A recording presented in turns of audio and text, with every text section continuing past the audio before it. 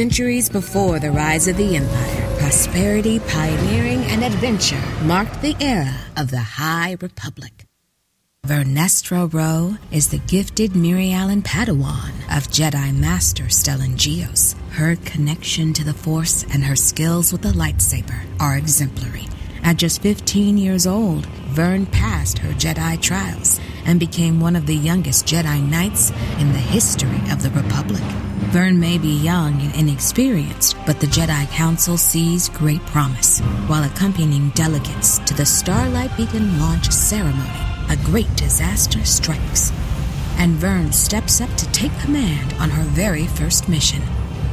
This era is one of adventure and exploration for the Jedi, as they work to protect the Republic and illuminate the darkest corners of the galaxy with the light of the Force.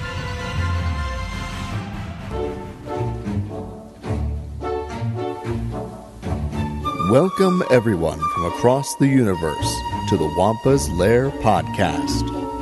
Star Wars is for everyone, so pull up a chair, get comfortable, and join the conversation with your hosts, Carl LeClaire and Jason Hunt, here in the Wampa's Lair.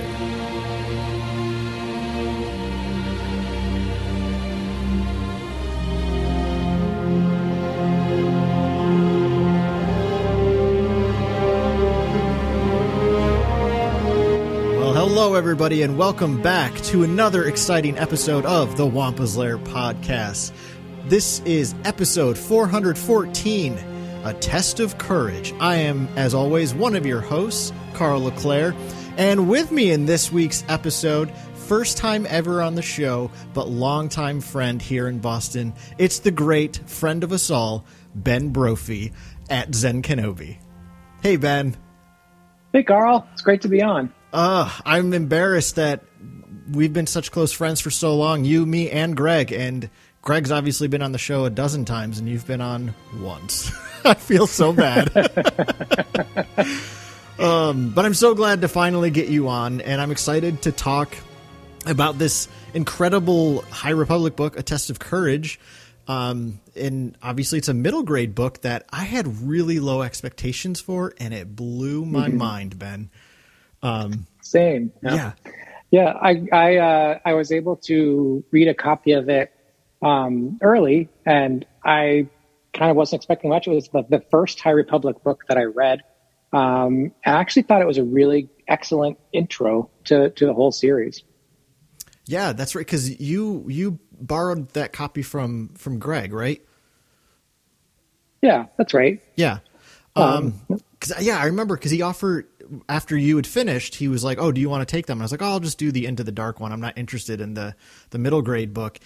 And obviously you had loved it. Greg had loved it. And then when Light of the Jedi came out and we all loved that, I was like, I need to read this now. And while it's, I made this comparison when Greg was on talking about Light of the Jedi, and I kind of stand by this, that I've been rereading a lot of Star Wars Legends books, old canon EU. And the writing style, for the most part, isn't that great. And what's so funny is reading Test of Courage, which is written by Justina Ireland. While it's clearly written for a younger audience, obviously the font is big. It's not a 500-page book. It still reads better than even like the adult old canon, in my opinion. Like, it's just really well written. And I think both her and Claudia Gray do an incredibly good job of writing characters. I got just at Celebration, I got Justina Ireland's novel, Dread Nation, which is kind of about alternate story of the Civil War with zombies. It's amazing. It's a I guess YA novel, but like really it's one of those ones where you wouldn't know. I don't know the difference sometimes, like YA versus adult, because it was just so good and didn't shy away from tough topics. So I think that's true here too. Yeah, I feel like A Test of Courage is also a tale of grief, and I'm not talking grief karga. I'm talking, grief as in mourning, sadness, and loss. And before we start going into those details, obviously I want to be sure to do this before I forget. Spoiler warning ahead. Ben and I are going to talk about the ins and outs of this book. We're not here to do a book report, so we're not going to necessarily retell the story, but obviously spoilers ahead. We're going to talk about, the character arcs, the big things that happen throughout this story. So if you've not read the book and you want to read the book without being spoiled, I suggest turning it off now and coming back when you've finished. If you've not read it and don't plan to, you just want to hear a conversation about it, feel free to stick around. The High Republic has, all three books so far, this, Light of the Jedi, and Into the Dark, have blown my mind. Like, I love this era. I love what it's doing with their world building. But Ben, what interests me the most before we start diving into the ins and outs of the book itself, because folks don't really know you because you've never been on the show, but you are not particularly the biggest fan of the Jedi Force lore aspect of Star Wars. You tend to really gravitate to droids and like the soldier stories. So before, I don't want to put words into your mouth, but I mean, what aspect of Star Wars do you find yourself typically gravitating to? Just so folks know, what flavor of Star Wars is your favorite. And because I think that's important to know before talking about why you love this book so much. That's true. My go-to Star Wars movie tends to be Rogue One, which is, the movie with just one lightsaber in it. It does have a lot of Force content, but I'm really interested in the stories of the regular people in the galaxy. So of course I love the hero stories as well, but I'm always interested in, what's that guy in the background doing? I look up all the small characters. I like playing the role-playing game because it's like a way to make up my own stories in the galaxy that are unheard. So it's really the little stories that attract me. I think this book kind of is a little sort compared to Light of the Jedi, which is like the sprawling epic. This is like one little incident, and let's just go deep on 4 individuals. So it's definitely my kind of thing. Yeah, I appreciate like that perspective from you, because I have been, and I know you loved both the other High Republic books as well. And you made a comment to Greg and I in our group text, after Light of the Jedi came out, about how, these stories were kind of the stories that you envisioned of Jedi when you were a kid, because you grew up with the original era. You grew up seeing the first, 3 movies on the big screen when you were young. So I'm curious about that take. These stories were seen of the Jedi because it seemed like, especially in the prequel era, you kind of, dare I say, became kind of like, I don't want to put words again into your experience, but obviously the Jedi didn't continue to be like a mainstay for you of the Star Wars experience. What do you think it is about this High Republic era of Jedi stories that's really appealing? Yeah, well, what you say is right. I'm dating myself a little bit, but I remember talking with my friends about just the thing, like the couple throwaway lines from Obi-Wan Kenobi. And we knew that there were Jedi Knights and that there was something called the Clone Wars. So we assumed it was the Jedi Knights fighting the clones, whatever those were. And I really Obi-Wan Kenobi we thought he was just like dressed like a guy in the desert, right? Mm-hmm. So it was very shocking when the prequels come out that they're all dressed like Tatooine hermits, So in a way, like going back to the High Republic, I'm like, yes, this is more like they actually seem a little bit like knights, even in some cases, with some of the tabards they're wearing, and that sort of thing. So for me, it was really, and I really like the fact that this is. I came to appreciate, in a way, this makes me appreciate the prequels some more. I mean, I have come to love the prequels partly through your influence, but it makes me appreciate this more because the prequels are showing the Jedi at kind of a really bad time for them, of course, right? And even before the prequels begin, the Jedi have sort of become this really rigid organization that's not like as appealing as I like it to be in some ways. And so this kind of says like, oh, that's not all the Jedi were, right? Like they were all, in their history, they also, had a period of time when they were kind of having this renaissance. So yeah, I very much love that part. I'm not usually a big Force lore person, but this series has really gotten me into it some more. That makes me so happy because obviously that's, my favorite part of Star Wars. And, it's always fun to have conversations with you because we like such a different aspect of Star Wars. And I know when High Republic was announced, I was like, oh, finally, cool. Like new stories about Jedi and the Force and stuff. And I was like, oh, I wonder how Ben's going to do with this. So it's really exciting that you're enjoying it so much. But that all said, I feel like we've established at least a tiny bit of your flavor of Star Wars now. And I think you're absolutely right that what Test of Courage is, especially compared to Light of the Jedi, which is this massive story and massive epic with a lot of characters.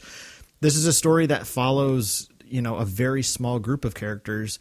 And it's really just like this, it almost be like an episode of Clone Wars, if you think about it, it could have been maybe a couple episodes of Clone Wars, its own little mini arc, but it's really just this story of these characters who survive a disaster. And each book in the High Republic so far is dealing with the great disaster. And here we have these characters, Imri, Honesty, Avon, and who am I forgetting? Oh, Vernestra. Vernestra. Right? Kind of dealing with the tragedy of the great disaster. So where do you want to start, Ben? I want you to kind of kick this off. You've done such an incredible job of compiling these really great notes. So I'm excited to just follow your lead for this one.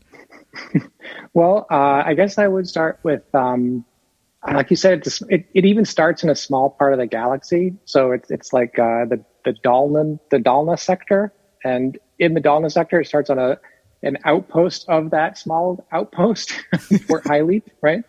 And it's interesting because the great disaster has already happened. So what we have kind of here is the small disaster. It's a giant disaster for the people involved with it, obviously, but in comparison, it's a smaller thing.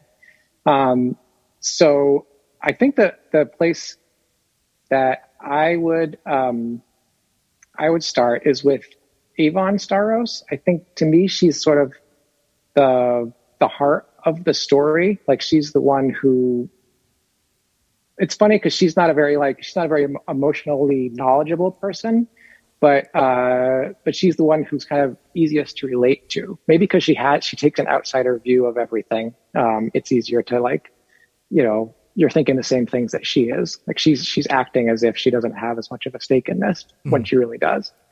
So I thought that, speaking of this, not being what I expected from a article, a book for younger audiences, the scene of the steady wing being destroyed was really pretty shocking.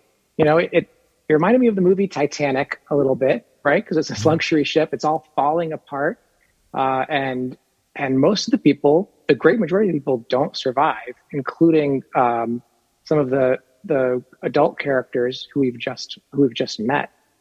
Did that surprise you too? Like that kind of like how intense it was? I remember that there's a scene when they're flying away, and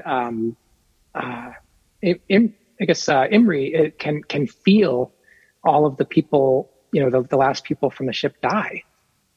Yeah. And I'm still just wrapping my head around. I love that analogy you made of how the the steady wing is like the Titanic. So I'm just sitting here loving that analogy. But yeah, it is really shocking the fact that these characters are all about to lose their essential parental units. Not everyone. Honesty and Imri are about to lose their parental units. And just and I think even coming at it from Vernestra's aspect too, She's a brand new Jedi Knight, probably one of the youngest Jedi Knights in the history of the Order, right? She's only 16 years old. And right. watching all of this go down and being completely helpless. I think that is exactly how children feel, how young people feel, is when horrible things happen, your ability to control that is very minimal. So the fact that the story kind of begins with that reality that these young people are really reminded of a little bit of their youthful inabilities, I was definitely found very shocking. And as they're flying off, are they in like an escape craft? Is that right? Essentially, it's like a shuttle, I guess. Okay, like a small shuttle or something. Yeah. Yeah. So as they're fleeing, and obviously part of the reason they're able to flee is because Master Douglas, which I will say that's the only thing I didn't like in the story. I'm not a fan of a Jedi named Douglas. It just felt weird to me, but that's fine. Like it's cool. It's fine. I just thought it was weird. Yeah. But Master Doug Sunvale.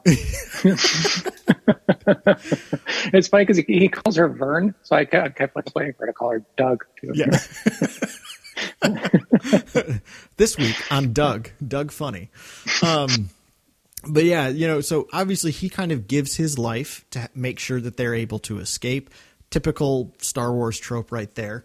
A Jedi, a Jedi master kind of giving of himself to protect the innocents. But yeah, it's really shocking to watch all of that go down, and the way in which it begins, and the way in which it kind of reduces these characters, and really shakes essentially their faith. Especially Imri, it really shakes his faith in himself as well as in the Force. And I think it's interesting that you kind of start the conversation with Avon, because Avon is a somewhat unique character in the sense that I almost get the sense, and I'd love to see what you think about this, Ben, but I almost get the sense that Avon is meant to be a character somewhat possibly on the spectrum. Yeah. Well, her see that. kind of her emotional knowledge is very, very low. And I don't say that as a judgment, right? She's obviously a very techie character, a very math and science type character. So, her kind of emotional understanding is a little bit of a challenge for her. I think an interesting thing with that is it comes up in the book that she's she's a survivor of a pretty traumatic event in which she was kidnapped from her home on Hosnian Prime, and then her uncles found her, rescued her, and killed all of the kidnappers while she was there. There's several times in the book where she starts thinking about it and then has to block it out. And that, so I think there's kind of an aspect also of where she's blocking out her emotions, on purpose. But I thought that was in a way, I think her character goes from that kind of very closed off state where she feels all alone. She feels like her mother's rejected her and everything, to watching other people go through recovering from a trauma. And it, in a way, sort of seems to help her recover as well. Like at the end, she and Honesty hug and call each other friends and everything. And it seems like a big step for her. That's a really good point. Yeah, I think I read all the signals wrong. That's the greatness about having conversations. Yeah, that's a good point. I always forget about that traumatic kidnapping she experienced. And she's only 11 now in the story, so how does a child make sense of that experience? And how do they live that out? So yeah, that's really interesting and it actually kind of maybe adds to the reality that, of course, Avon is so drawn to and attracted to and gifted at the kind of math and science realm, because things are so objective there, right? Things are right and wrong. Yeah. And I think for Avon, that is something that's really helpful for her to deal with the world, is to be able to have those absolutes, to be able to have those more objective realities to wrestle with, as opposed to, having to deal with the emotional subjective reality. Something that didn't occur to me until we're talking about it now, but her droid companion, J6, she's modified her programming. She's modified her droid to start having emotions. Yeah. Like her droid starts to experience things and be going through things like anger and self-reflection and stuff. So it's very interesting that she's got this problem, and she's kind of given this gift to her droid to be able to like self-actualize as well. Yeah. And I feel like that aspect of Star Wars, this idea of droids being self-aware, really comes from Solo, right? L3 really led the charge on can droids be self-aware, and what would that mean? So it's neat to have them take that concept that's been introduced now in the Star Wars mythos and bring it into this story. So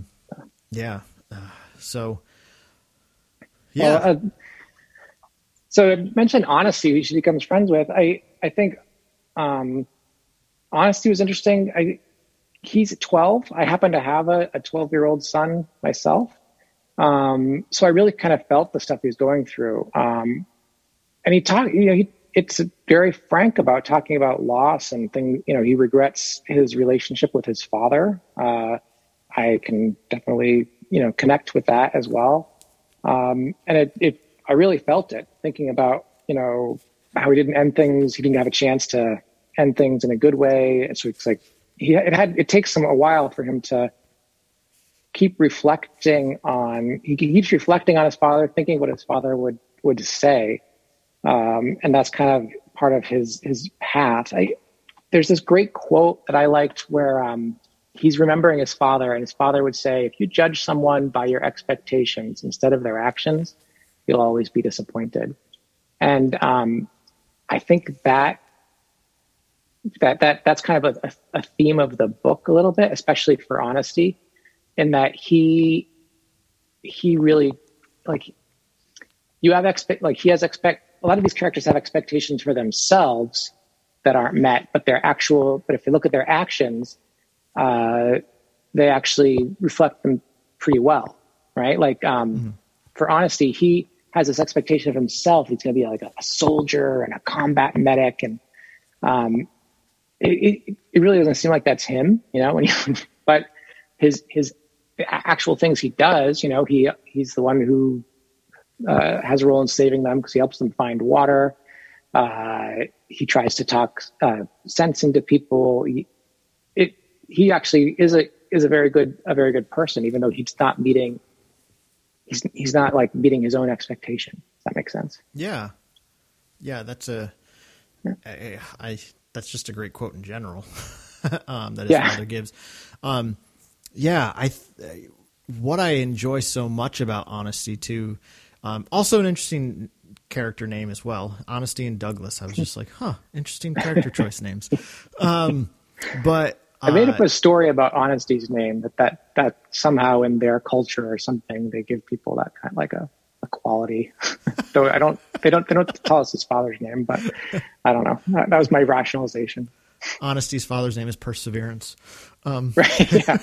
Right. But I really enjoyed Honesty's character as, oh my gosh, my mind just totally went blank. I'm sorry. I love how Honesty is such a homebody. That was something he's a 12-year-old character. When I was 12 years old, I was such a homebody. I hated leaving my house. Whenever we went on vacation, even if it was somewhere I wanted to go, if we were gone more than 2 days, I was like, I want to go home. Where's my room? Like, I was such a homebody. So I really identified with that part of Honesty. And the other thing I like is I think to some degree, Honesty being a homebody in part is his fear of adventure, his fear of the unknown, and I think what I also really like about him is he clearly really respects the culture in which he grew up on. So the planet is Dalna, right? Is that how you say it? Yep. I think. So he's waiting to do this rite of metamorphosis, and I love that. Again, like these are the parts of Star Wars that I always love. Is expanding some sort of mythos, but this is such like a cultural norm. So many cultures have rites of passage, have these rituals through which you go in order to show your entrance into adulthood. Obviously, right? Like the Jewish faith has the bar mitzvah, Christianity has confirmation. So there's so many rituals within our own milieu that are kind of this entrance into adulthood, and Honesty is waiting to take his metamorphosis to, and it sounds like Dalna is a bit of a warrior culture to a degree. So he's getting really excited to, take this test and to prove himself to his father. And I like that that's kind of a starting point for his character. So he's really annoyed that this having to go with his father on this, this ambassador trip has him kind of peeved because it's interrupting this really sacred ritual from his culture. Yeah, it's quite. We were saying that reading it, kind of catching up before this. I looked at the very end of the book again, and I'd kind of missed it before, but at the right at the end, the Kara Xu, the Quarren Nihil commander, her plan is to go raid schools on Dalna and steal children to reinforce the ranks of her Nihil storm. I thought that was interesting. I mean, we know that they're a bit of a warrior culture. We know they haven't actually experienced war for a long time, but I know that there's going to be like further books with these characters. I thought it was a interesting setup for what could happen with Honesty in the future. Yeah. Yeah. Well, yeah, go ahead.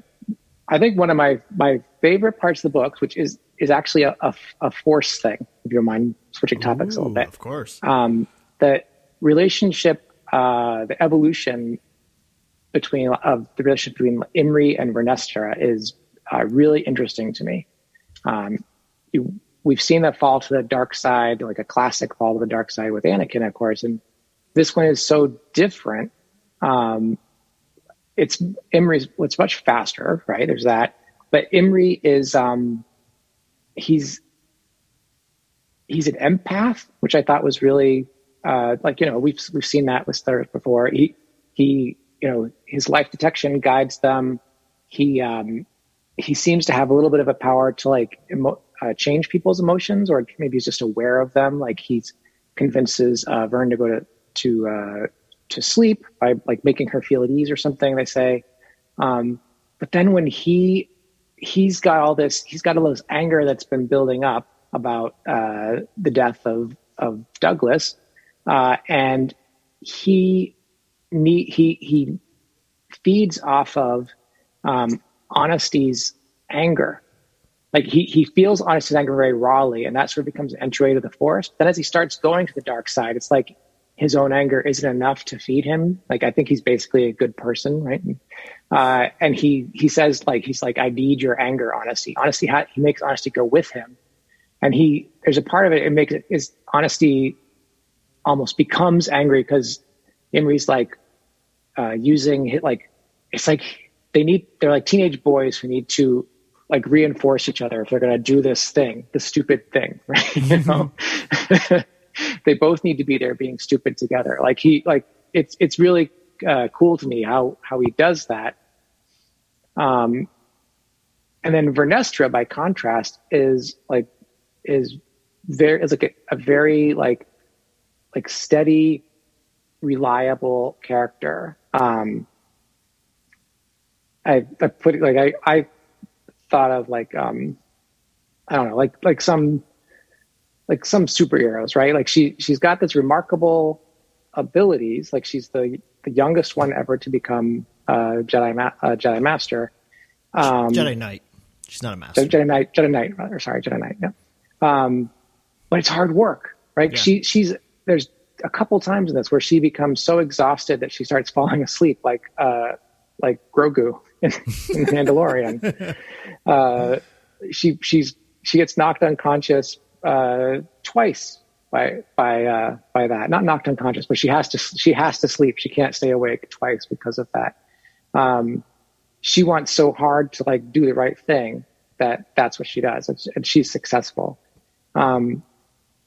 But she's got this at the line at the end. She's like, recognizing our mistakes and doing better is the path of the Jedi. And so there's really no question for her that she forgives Imri. I mean, Imri tried to kill her, or came very close to trying to kill her. And definitely, he force choked one of the Nihil. But she, I kind of feel like unlike you would have seen with the later Jedi, it wasn't a question. She's like, you made a mistake. Mistakes happen, and you're gonna grow from this. And ends up becoming his teacher. So I don't know. I thought that part was a really interesting, and the relationship between them is pretty cool. Yeah, and especially because they're only 2 years apart. And she's already a knight, and he's still, a Padawan. And there's that element of jealousy at certain points, kind of, towards the beginning and middle of the book, where Imri is, almost annoyed at her, just the reality that she is a knight, but also her ability to stay so calm and so centered and seemingly so unfazed by what has happened. And I think that that's a really great, character point between these two, is the fact that, she seems to be what he wishes he could be, in some ways. And, I think, for high strung people, when something kind of tragic happens or something kind of chaotic happens, and you feel that chaos and you're just feeling lost in the chaos, and you see somebody else who's just kind of like, it's going to be all right, it's fine, you kind of just like, shut up. No, it's not. You almost get a little annoyed by that mentality. So I think there's a little bit of that going on for Imri at certain points between him and Vernestra.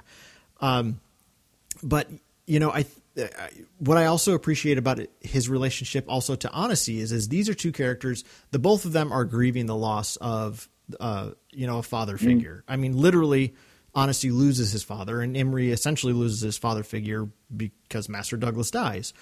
And I think that there's a specific bond that forms between them because of that. And as Imri is getting angrier towards the end of the book, kind of like you said, he tells Honesty, give into that anger. I need that anger. Let me use it. And it takes him down this really dark path. And I think what's intriguing about Imri's character, kind of like you were alluding to, Ben, is, we've got obviously the classic story of Anakin Skywalker and his fall to the dark side. And it is this big epic thing, but with Imri, I feel like it's just even more human. I think something I do like about the prequel trilogy is ultimately Anakin falls to the dark side because of somebody he falls in love with. And I think that's very human. But all the ins and outs of it, tend to be kind of this grandiose, epic scenario. Imri, it's just like the realities of life that can chip away at you. And kind of what that despair and what that sadness can turn you into, I think is what kind of starts to break Imri down. He's really looking, again, like kind of what I was saying earlier, is he's looking for a way to control the situation that is in some ways uncontrollable. And I think that dark side that starts to creep into him, ultimately the temptation is, I can give you answers. I can give you that solid ground to stand on. It's a shortcut, right? Like the dark side's always a little bit easier.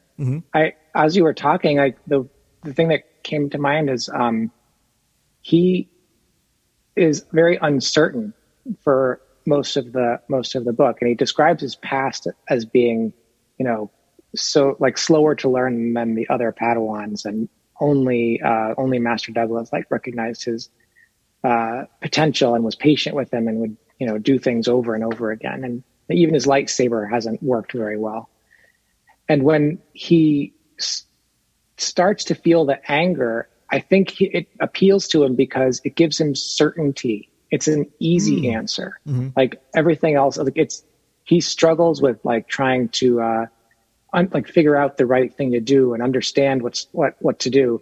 Once he becomes angry, he doesn't have to question that anymore. His lightsaber starts working better as well. And I don't know. I thought that was interesting. That is the certainty that he wants. And I think Vernestra at the end, I don't have the exact quote, but she says something like, the fact that you are like open and willing to change is what's going to make you a great Jedi. So it's almost like the way he is for most of the book, where he's just like open and experiencing what he's doing and trying to figure out what's right. That's the stuff that's going to make him great. He's not someone who, makes assumptions usually. He just kind of fell down that path at one point. Mm-hmm. Yeah. Yeah. It has me thinking about how these characters are going to try to find some sense of grounding. When they wind up on this planet, the Wevo system or Wevo planet, whatever the heck that is. It's a very violent planet, acid rain, yeah. Right. I mean, all sorts of trials and tribulations that these young characters have to get through.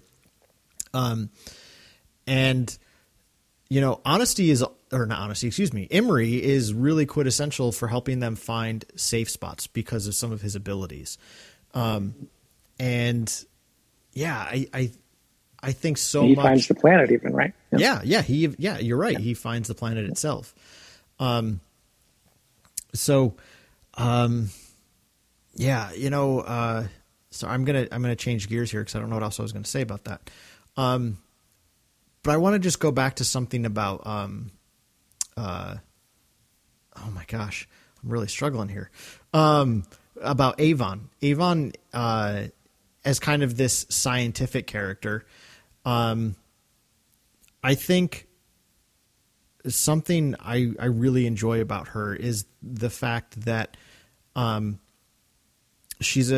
as a very scientific character, she knows the Force exists. She understands that it's real. She sees the Jedi use it, obviously down here on the planet, but she is so curious about it. She's so curious about what is this mysterious thing that seems to kind of exist outside of the empiricism of my math and science. And I love that this theme kind of is sprinkled throughout this story. Because a character like Avon, I mean, I obviously know lots of folks like that in my life that don't necessarily discount like a spiritual reality or some sort of, benefit to religious existence, but they just don't quite get it. And I think that starts with the fact that your way of understanding things, your way of understanding truth, quote unquote, is just different than understanding these things that exist outside those reality. And for Avon, the way that I feel like it's really made, really fleshed out in the story is her kind of obsession with kyber crystals. She really wants to do more research with kybers.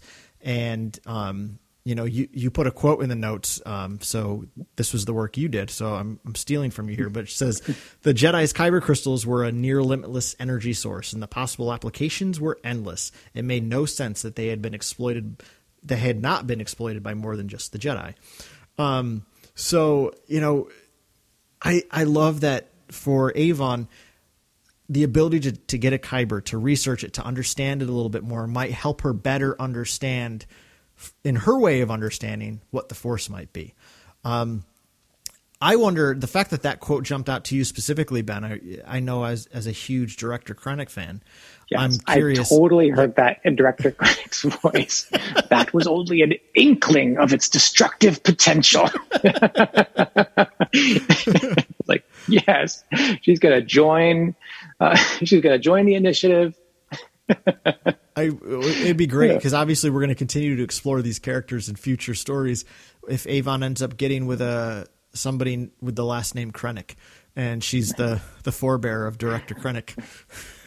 I want Galen Erso to have like referenced one of her articles while he was trying to figure out how to unlock the Kyber crystal or something.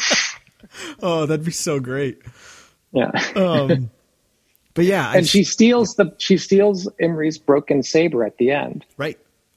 So she's got her hands on some possibly broken, but she's got her hands on a Kyber crystal now. So who knows what she'll do? Right. Yeah. Yeah. So, my goodness, I feel like we haven't talked enough about Vernestra though. And that's interesting. I very much like her character, but the fact that she is in some ways less conflicted. She's got a conflict. This is her first mission. She's trying to find her feet, but she's so competent. She's so hardworking that it's in a way it's hard. She doesn't have as much conflict because she kind of knows what to do more than anybody else in the situation does, at least. Mm-hmm. So I often had a hard time, I have a hard time also just like in a way connecting with her story because she's so good. the way someone who passed their Jedi trials at 16 would have to be, Yeah. Yeah, that's a great point because she does have the least amount of a character arc. The character arcs, the strongest arcs are really the other three characters. Yeah, she is kind of, and I think what I appreciate about that though is that the fact that she is the steadfast character in the midst of all this turmoil, and yet she's still only like a few years older than all the other characters. I think that that's somewhat probably intentional by Justina, in writing this character into the story is, young people often feel listless in these experiences. And yet you see another young person who's still finding grounding and moving ahead and, all right, well, here's what we need to do next. Here's what we need to do next. So Vernestra is kind of like, in a lot of ways, a really great role model for the other three characters as well. The fact that she is constantly standing on that solid ground. And this is just a side note, but I thought was really cool is the fact that Vernestra has a setting on her lightsaber that can turn it into a light whip. Yes, that is awesome. Really, really cool. I've been slowly on the side reading the Legacy of the Force EU series, which brings back the character Lumaya, and Lumaya was the first character in the Legends canon to ever use a light whip. So it was really cool to see that in this story, and also that the light whip wasn't just a tool of the Sith, that Jedi could use it as well. I thought it was interesting. Avon points out that that's Night Sister technology. Yeah. And I thought, first off, cool. What are the Night Sisters doing at this point? I want to know. but Vernestra herself was worried that she doesn't want to reveal the light whip, in particular to Imri, because she's worried it will make people think that she's kind of been touched by the dark side. Maybe she's even worried about that a little bit. It says that she wakes up in the night with the Force guiding her, and she stays up all night until she's given her lightsaber the ability to turn into a light whip. It's very interesting. Trying to unlock that what that all means. Yeah. It's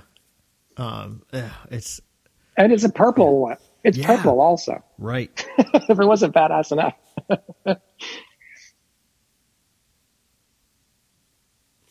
Yeah. Boy. So, the story kind of comes to its head then at the end, because there are, obviously the Nihil are featured in every single one of the High Republic stories, obviously in a very big way in Light of the Jedi, with Marchion Ro and getting a bit about him. But similar to Into the Dark, we have a small crew of 2 people from the Nihil in this story. And the Nihil really, to me, in every single story, they do represent chaos. That's how they thrive in the chaos. They create chaos so that they can pillage at their own discretion.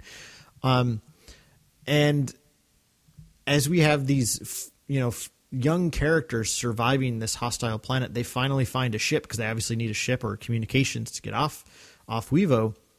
When they find the Nile, just their own reactions to the Nile, I think, are very interesting.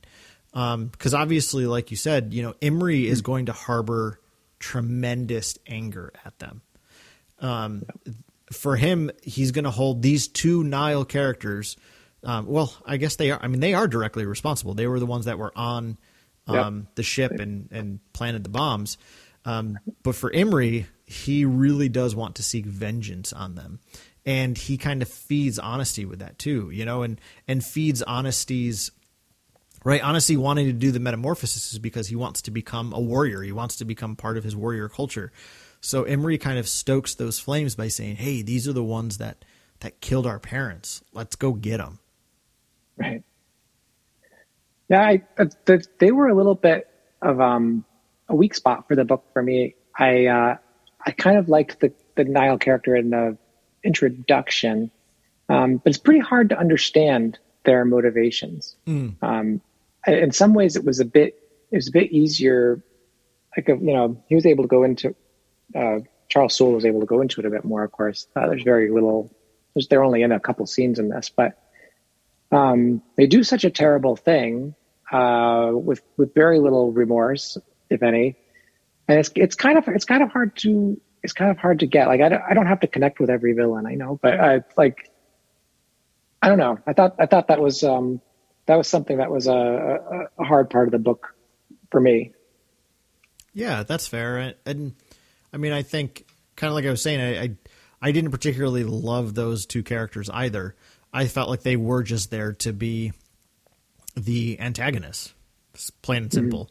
They're just the ones that are there who are responsible for all of the conflict and emotional trauma that our characters are working through. So it's interesting to see, how the characters choose to respond to them. So especially Imri and Honesty, they choose to act out that anger and go after them. An interesting thing with the Niles, they're all about chaos when they're dealing with everybody else, but amongst themselves, they're so hierarchical.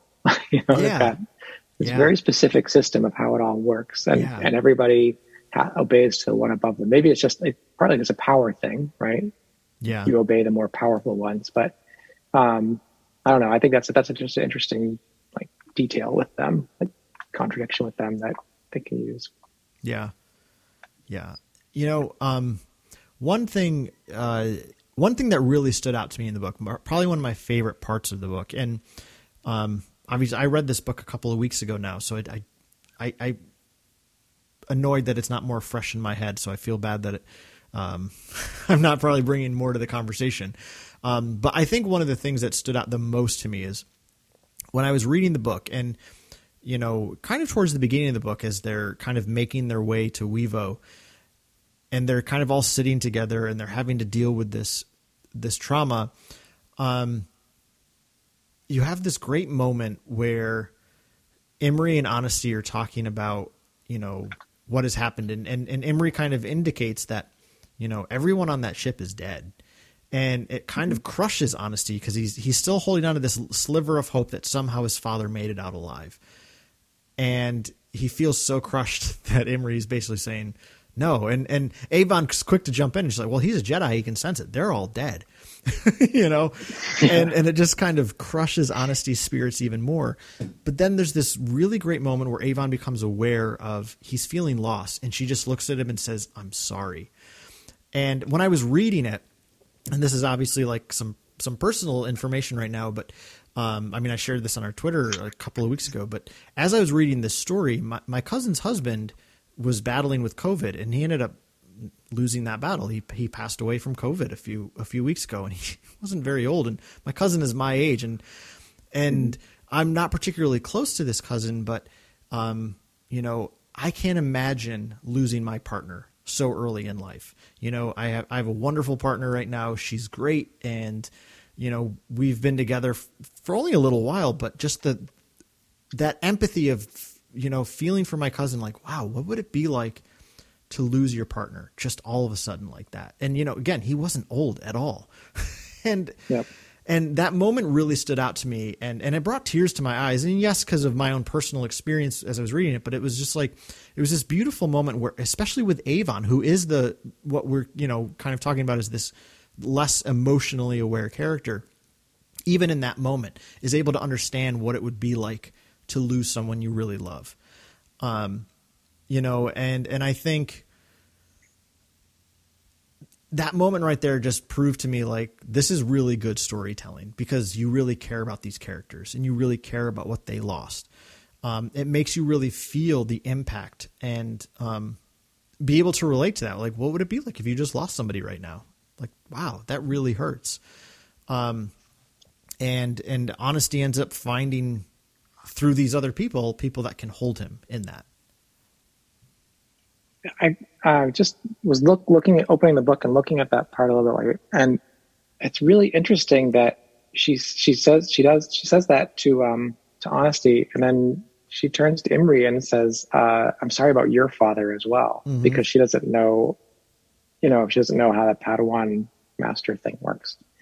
I think that is really interesting. Like, and maybe part of it is like, there is a little bit of that stuff where, like, Jedis, even back then, don't always, the expectations on them are too high about being unemotional. Yeah. But he's going through the same thing, but he's not kind of allowed to say, or doesn't, like, can't acknowledge in the same way that he lost his father, even though that's basically what he did, you know? Right. Yeah. Yeah. This part of the book's very intense. I think it's a good thing with literature for younger people, because they have to deal with these things, of course, all the time. And I thought it was very honest. Like, I also thought about some of those things. I thought about if my kids were kind of in that situation. I thought about losing my own father. I thought it really did connect. There's a part where, also, again, Avon, I think in a later chapter, she starts talking about it again, and Vernestra's maybe like, "You stop bringing this up," or whatever. And she's like, "Well, I read this psychological study, blah, blah, blah, that says, it's very important to talk about your emotions." And it's funny. She's right. Yeah. Yeah. She's right. Yeah. I think what's really interesting about this book as a whole too is it's not really full of, except for the very beginning and a little bit of the ending, there's not a tremendous amount of action, right? The majority of the conflict are within the characters and their own, their ways of resolving that, which I found really interesting for a middle grade book, right? I would have assumed that, if this is being targeted for, like, kids between the ages of 12 and 15, whatever, I'm not exactly sure what middle grade is for, but you would think there'd be a lot more lightsabers and, battles and stuff like that. And the fact that wasn't there, I thought was just really interesting. Now, I loved it personally. I'm curious though, Ben, did either of your boys read the story or have any reactions to it? No, not really. My younger son did try reading it, but he didn't. I have to admit, he didn't get super drawn into it. But I have to admit, they are very much like they read manga. I actually told him there's going to be a manga version of some of the stories coming out, and he's much more excited about that because that's like the medium that he prefers for reading books. So I think he'll probably get into that. I wish he's kind of past the age where I can read him the book. Sure. I would have really liked that, like just a couple years ago. Yeah. Now I'm a little emotional because that part's over. But I would have really liked to read him this book a couple of years ago and have the opportunity to talk about some of the difficult things that are in it. So yeah. That's really interesting because and I do think, your youngest is probably just below the age range I think that the book is written for. I'm not sure. But your older son, it's probably just a little below his age range. Yeah. And I think because we're adults, like we can just read this regardless of who its audience is and be like, this is just a fun Star Wars story. Right. But yeah, I just think, it's like you said, it's so honest with dealing with the pain of loss. And it's something I really appreciate that is addressed in this is between, Imri and even a little bit with Vern is how is a Jedi supposed to feel or not feel in these circumstances? And that's a theme. So I'm currently finishing up rereading Into the Dark because we're going to discuss that one next week. And that's a huge theme among the Jedi character, a couple of the Jedi character in that story, which is, this whole idea of Jedi being kind of detached and sometimes a little too detached and what the detriments of that could be. But I think that this story itself also kind of introduces that theme and starts to at least get you thinking about, this is obviously 200 years before Phantom Menace, but maybe this is the way the Jedi are starting to kind of bend their resolve, the way they're choosing to be this dogmatic organization is going to start taking them down the wrong path. That's a great point. I think that's actually something Vernestra learns in this, because she's not paying it. She knows something's going on with Honesty. I'm not sorry with I'm going to make the same mistake with Imri, but she doesn't deal with it. And I think she realizes that's her mistake. I think she blames herself a little bit, takes responsibility a little bit for what happens to Imri. And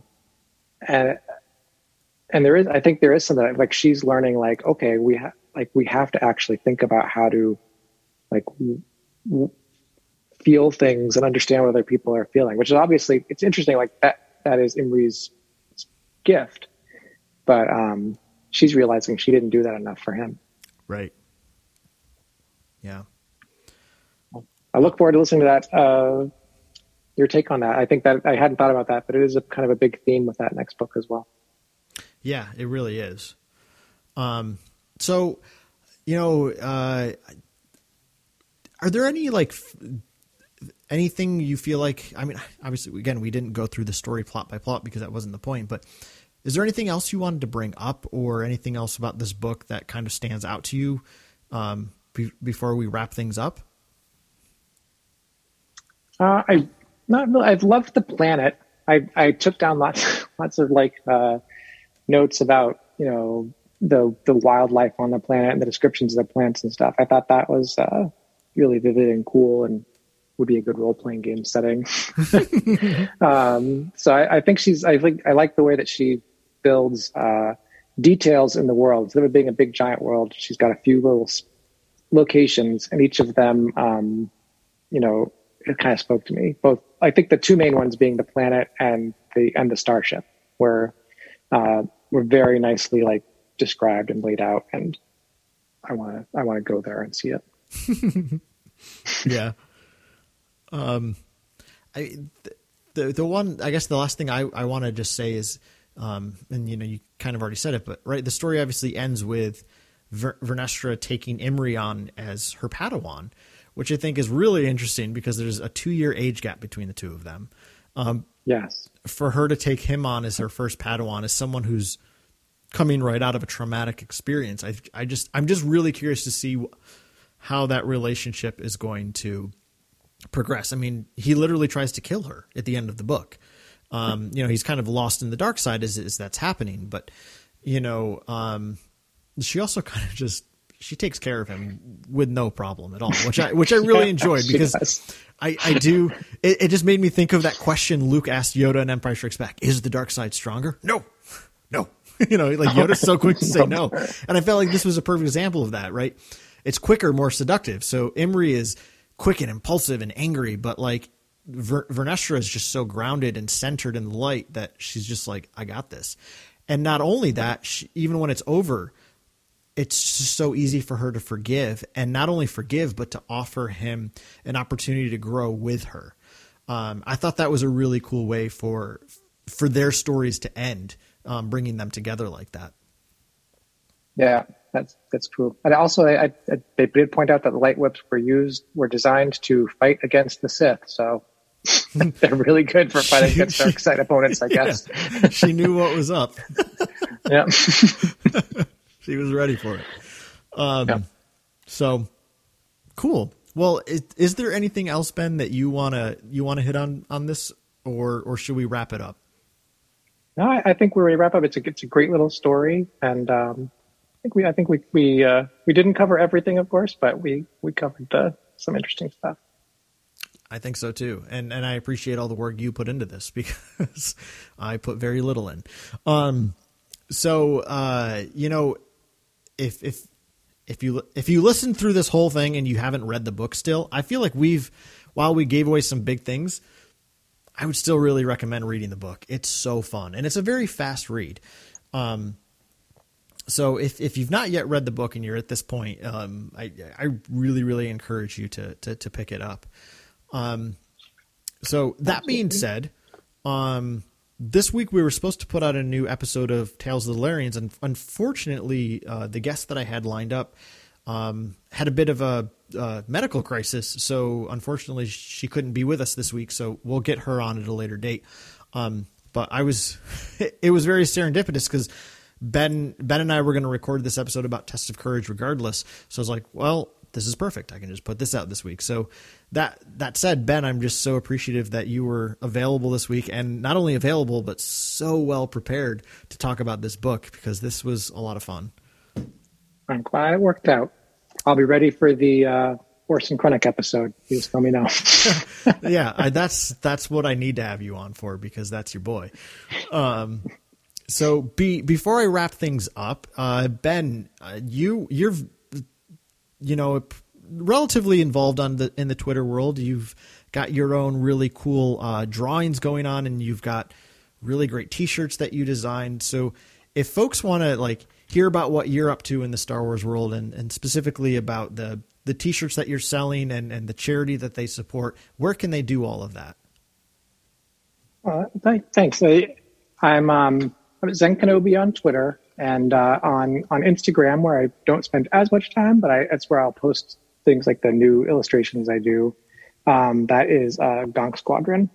So you can look up Gonk Squadron as well on TeePublic. The most popular illustration is definitely my Kenner Gonk droid. And I do it. Both my family was built through adoption, and all of the proceeds, that the money that I make, which it's all the money that I make is given to the Massachusetts Adoption Resource Exchange, to help them find permanent homes for kids who are in foster care. So I'd love it if you checked it out, and if you like it, it'll support a good cause as well. Yeah, I love that you do that with the proceeds, and your illustrations are so cool. I mean, obviously I have a Gonk shirt. I have one of your Mandalorian shirts, which sadly doesn't exist in the store anymore, but yeah, damn licensing. But you just put out a really great Camtono. Is that how you say that word? Mm-hmm. And I love that you got it made into, obviously, right? TeePublic, it's not just T-shirts. You can get stickers, magnets, posters, or in your case with your Camtono, you had it made into a really cool travel bag, tote bag. Yeah, that's it. Yeah, so you can take it to the grocery store. I can't wait to go to the store and build my Camtono with ice cream. It's going to be good. Just like Wilro. Oh my goodness. Well, Ben, thank you so much for taking the time and putting in the work to make this conversation so great. Next week, we'll be back with a conversation about the final book in the current run of the High Republic. We'll be talking about Into the Dark. And also next week, we'll be talking about the the results of last week's poll where we asked all of you to tell us your favorite force power.